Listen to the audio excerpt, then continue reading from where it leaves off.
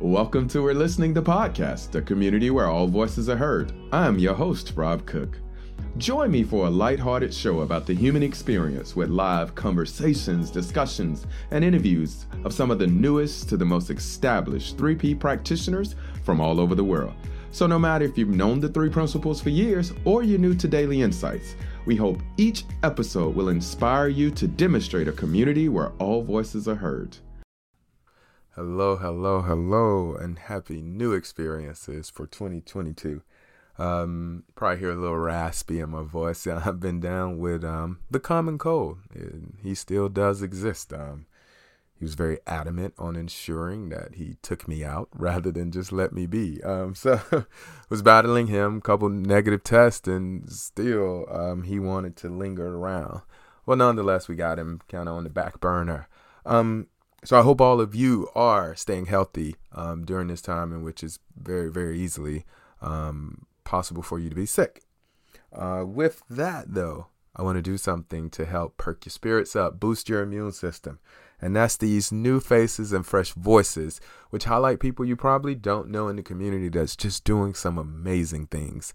So today's episode is one of those, Catherine Hagigi, which Catherine is in Alaska, a beautiful spirit, and I met her through, I think it was Genius Catalyst with Michael. Also, I wanted to highlight some resources that are available for you out there. And when I do these resources, I want you to remember that everybody who listens to this and who we talk to, I consider us one team, one love, with one vision, and that's to end human suffering. So this podcast, other podcasts like Psychology Has It Backwards with Auntie Chris or Michael's Caffeine for the Soul, those are all resources that are there to help us ourselves and for us to point others to this understanding, to help end that human suffering. Also out, recently we just had the Grounding and Awakening. That was amazing.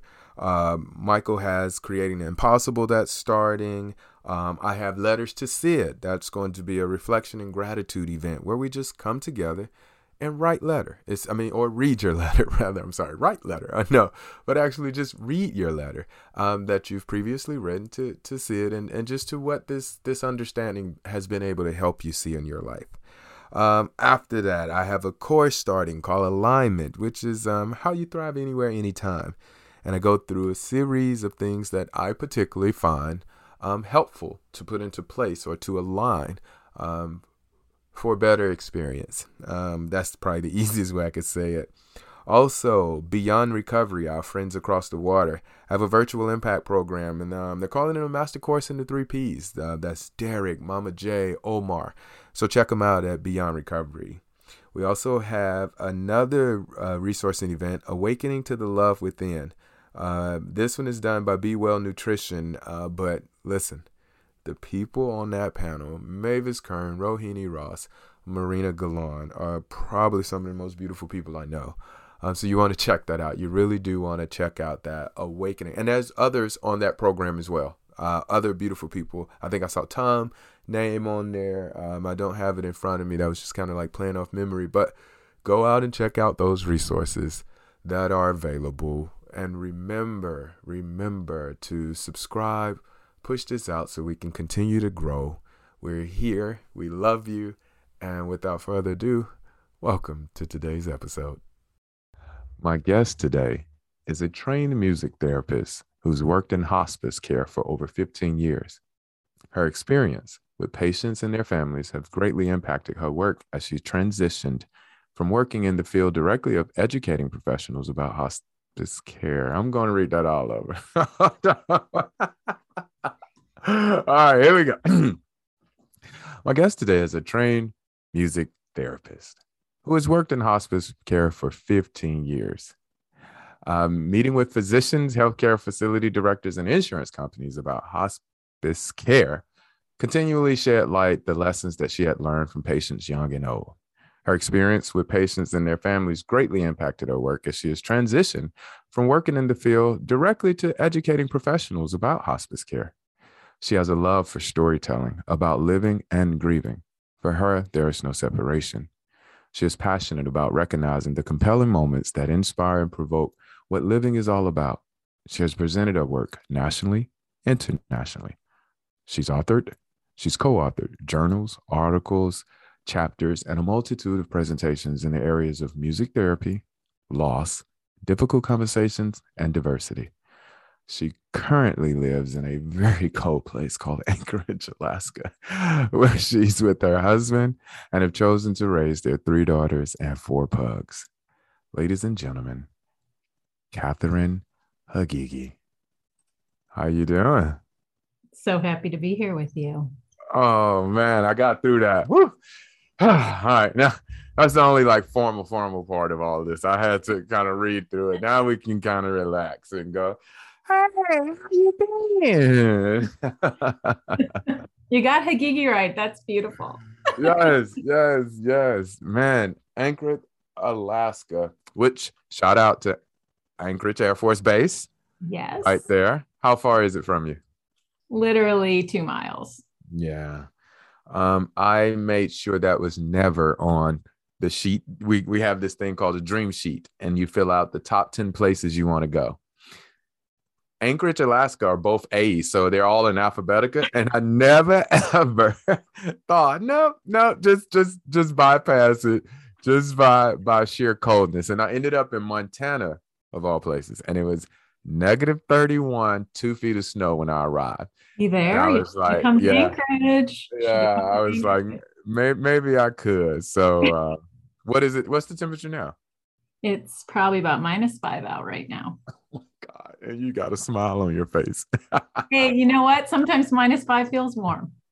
Really? Really? I've never had that experience. No, never had that experience. Must be this different reality thing in the 3P we talk about. There you Because go. -5 has never felt like anything but -5 to me. Oh man. Well, I'm so happy you're here.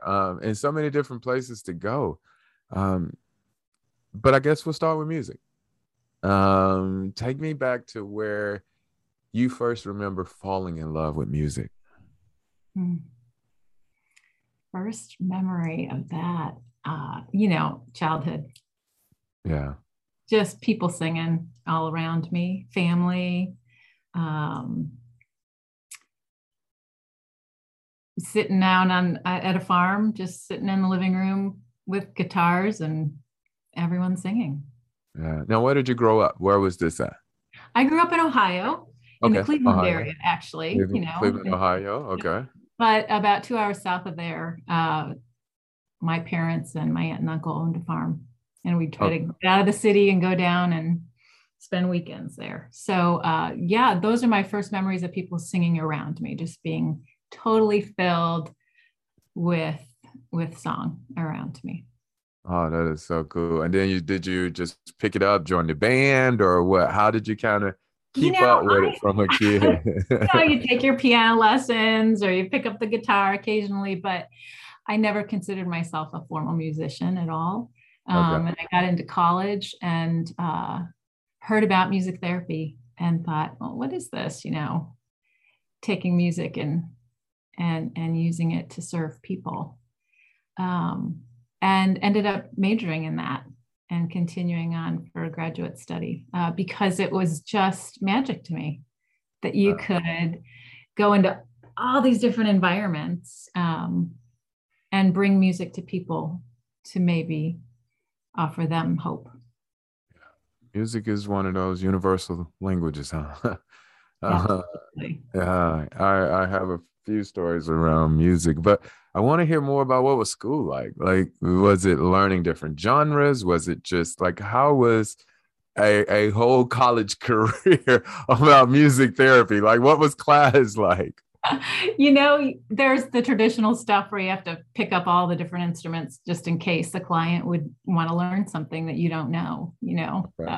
So lots of sliding trombones and crazy noises on a clarinet. But you use the instruments that you're most, well versed with. And I think in actual classes where you're practicing and being out in the field or at a hospital or in a classroom with kids or wherever the internship experiences take you, uh, Yeah. that's where you're really learning how to interact and use use the music to its greatest potential. And that's pretty cool. Oh yeah, it sounds cool. It sounds very cool. So you get into music therapy, which sounds very early, like you knew you wanted to help. Yeah. Was that because of something maybe you were going, was little Catherine like, was it just that? I mean, just your spirit is so sweet. So maybe it was just, one of those, you're one of those angels that maybe just came here knowing that. But like, how did you know so early it was you wanted to help? Because I mean, your entire career seems like has been devoted at some sort to service.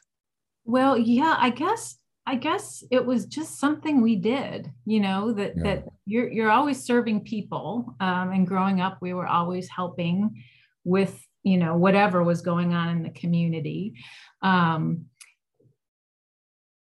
but I think that looking back, I don't think I thought this out loud at the time. Mhm. But looking back, I think I saw that the potential of the music itself Yeah. brought something into the arena that isn't there with just talking or serving alone. So what is that? How do you harness that? Because it can change a room, as people create together in some way or another, and then there's that magic of music on top of that, and creating music with people in the moment is really magical, and that just harnessing that power was really intriguing to me. When did it start making sense that okay, there's the concept of music therapy as we go through school, but once you start going through the experiences, what were you seeing that you were like, okay, wait, music is really therapeutic? Just being present with people with the music Yeah. takes me out of it, right? I like that. I And like so that. I'm just providing this sound, or I'm just interacting to create it, and feeling that happen. Yeah. Then anything is possible within that. So I think it wasn't like, oh, I want to get to this goal, or I want to make this happen for a person, but just to be able to be in the experience with them. That made sense. I love that. That made things happen without me having to do much. Uh, And to witness that is what really caught my attention. yeah, I could see that. That's pretty cool. You spend a lot of time talking about a very difficult topic Yeah. in loss. How did that come about that you start seeing no separation between that loss of physical life and life? Well, I think it occurred to me very early on that the idea that this is difficult isn't present in all cultures, first of all. And it is more present in our culture, our Western culture, than we realize how we make it difficult to talk about. We get uncomfortable talking about it. No one wants to go there. And so operating in that gets even more uncomfortable then. So it's just like these layers of uncomfortableness that people experience. I started to wonder why. Like why does this have to be uncomfortable? And that was before I think I started thinking about that before I started working at hospice. It made a very nice fit for working with hospice patients. Okay. Um, and and then in the work with children and adults, both in working with patients that were dying and in grieving groups, the messages that I was getting from people experiencing it, where I just don't want people to feel uncomfortable around me. Why do people feel uncomfortable? And so why are we? It is so much a part of life. Yeah. It is. Yeah. I mean, it is our reality, right? It's our Yeah. reality. I mean, as soon as we're born, we begin this process of Mm. declining as we grow, and we're always surrounded by things changing and loss, even in our seasons, even in the landscapes we live in. Things Yeah. change constantly. And I started to think, this this conversation can be changed. I like that. And would you mark that as kind of like the inspiration for the book that's coming out soon? Woo! Book plug, book plug. The book, We All Die, which you've pushed back and you've pushed it back, which makes it more juicy, correct? Yeah, I think so. I hope so. Yeah, but is that what the book is all about? So yeah, the book came about. So I've been away from hospice work for a while since we moved up here to Alaska, and Okay. but the just living life, the stories of the patients that impacted me so much just kept coming back to me, and I started writing them down because why not journal about the things that are coming up, right? And I came across a quote by Anais Nin, who says that this life is this process of becoming, and it's a combination of states that we go through, and where we fail is that we elect to stay in a state and remain there. And in that sense, that's a kind of death too, if we stay in a particular state and don't progress, right? Mm-hmm.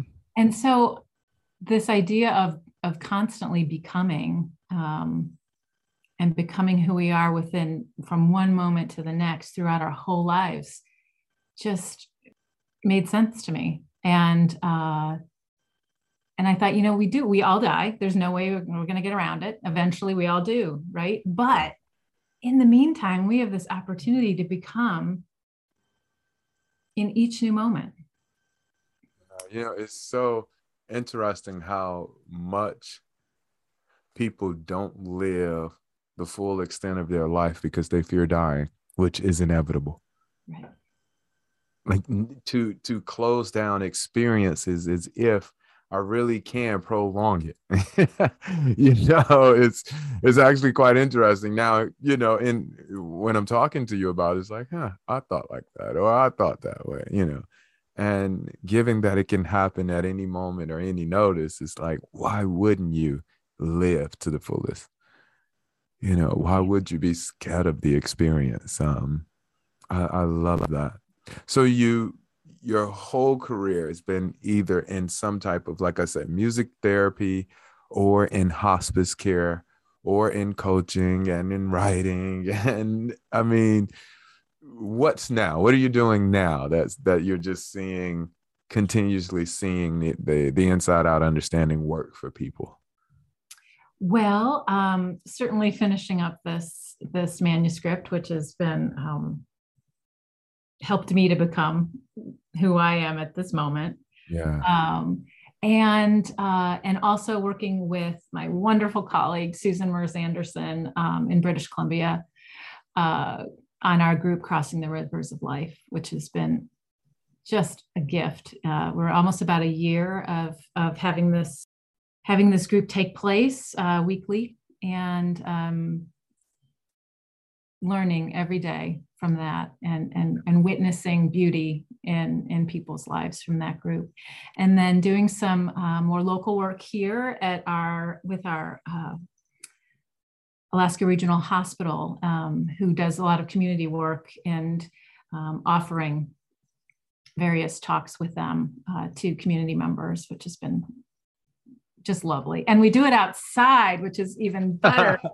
No. No matter outside, what the maybe weather. over here in California, it may be, but no, you got to bundle up. I wouldn't hear anything. I have on 3 pair of earmuffs, 2 skull caps, and a scarf. I wouldn't hear anything anybody be saying. So the group, if I wanted to come to the group, what would I, how would I find it? What could I expect? Do I have to talk? Things like that. Sure. Well, it does take place on Zoom.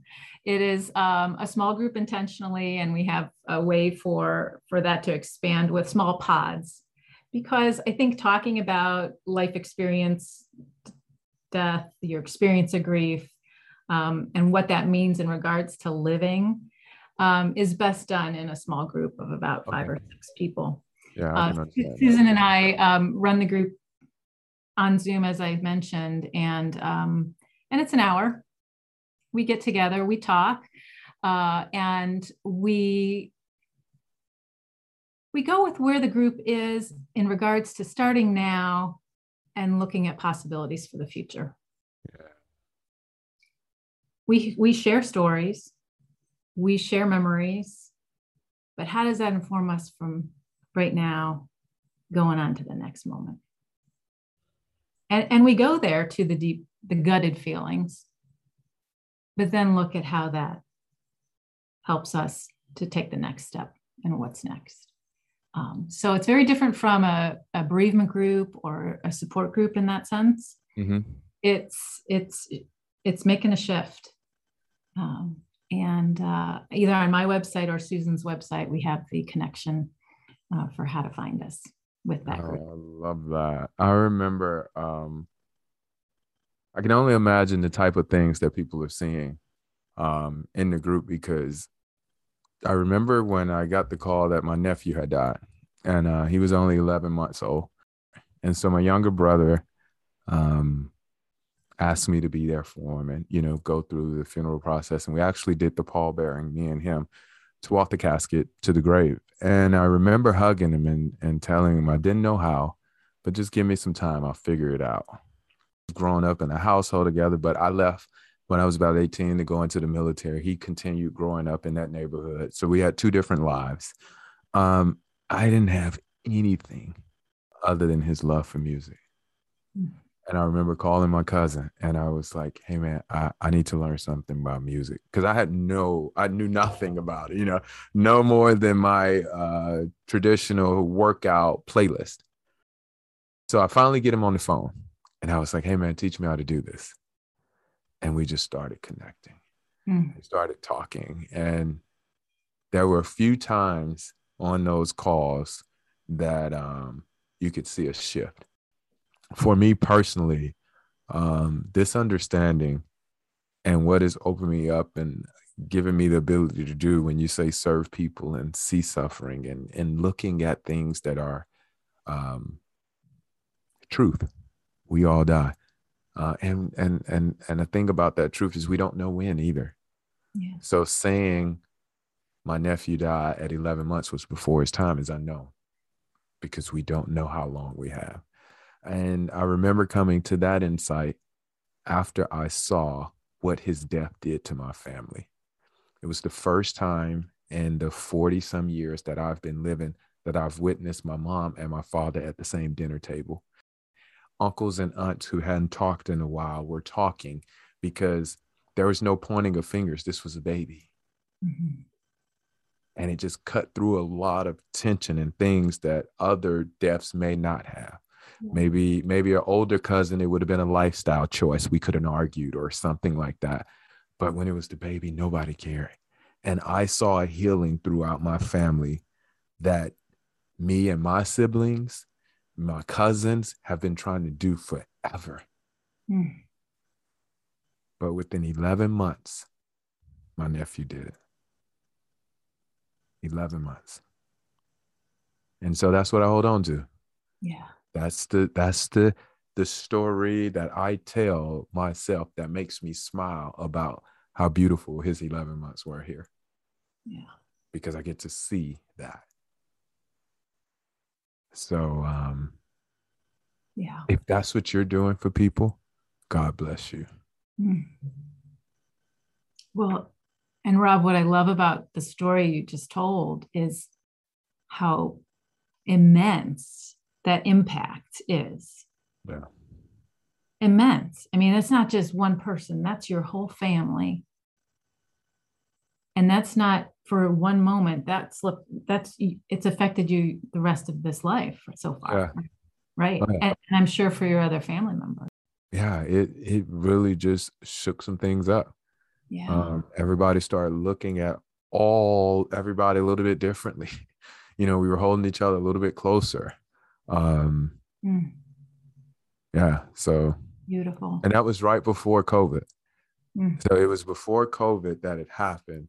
And when I say I believe that wave of conscious change within us is what got us as a family through the many deaths and things we've had to go through this, was the unity, that the strength we got from that one. Yeah. Wow. Because there was a lot of other suffering, throughout the way, losses of family member, gun violence and things like that. But we were all able to handle those a lot better, given that we started from what we call my nephew Fat Man, starting from Fat Man's death, So just again, if that's what you were doing for people, God bless you. Well, thank you for sharing that story. So it's on you now. The entire community is listening. And they really want to hear what it is that you have to say.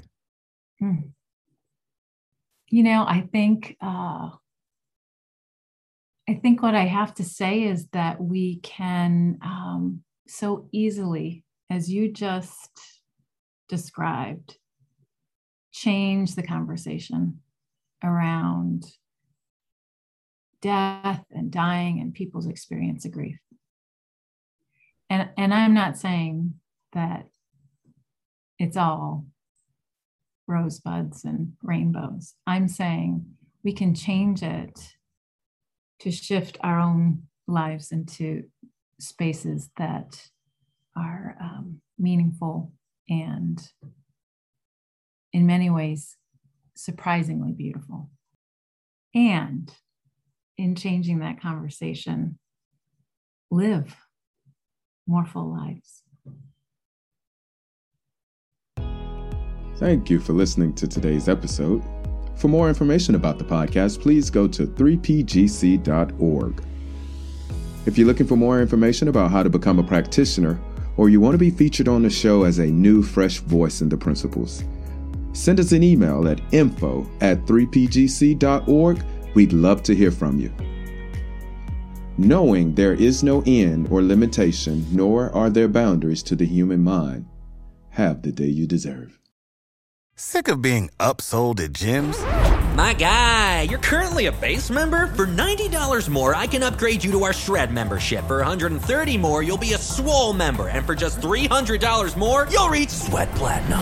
At Planet Fitness, you'll get energy without the upsell. Never pushy, always free fitness training and equipment for every workout. It's fitness that fits your budget. Join Planet Fitness for just $1 down and $10 a month. Cancel anytime. Deal ends Friday, May 10th. See Home Club for details.